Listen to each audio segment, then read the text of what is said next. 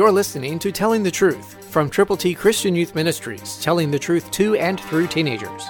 Here is Triple T founder George Dooms. Believe on the Lord Jesus Christ.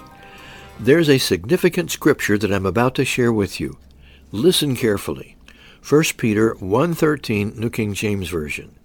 Therefore, gird up the loins of your mind, be sober, and rest your hope fully upon the grace that is to be brought to you at the revelation of Jesus Christ.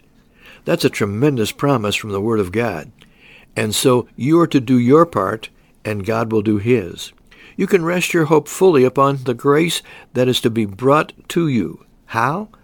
At the revelation of Jesus Christ. There are people out there who need you to tell them about Him. Christ died, He was buried, and He rose again.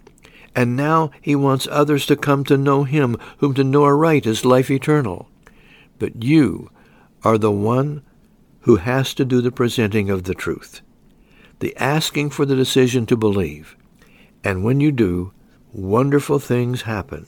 Hearts are changed, and eternity is altogether different for the person who is willing to trust and believe on the Lord Jesus Christ. That can happen the moment you share God's plan of salvation. Will you today? Christ through you can change the world.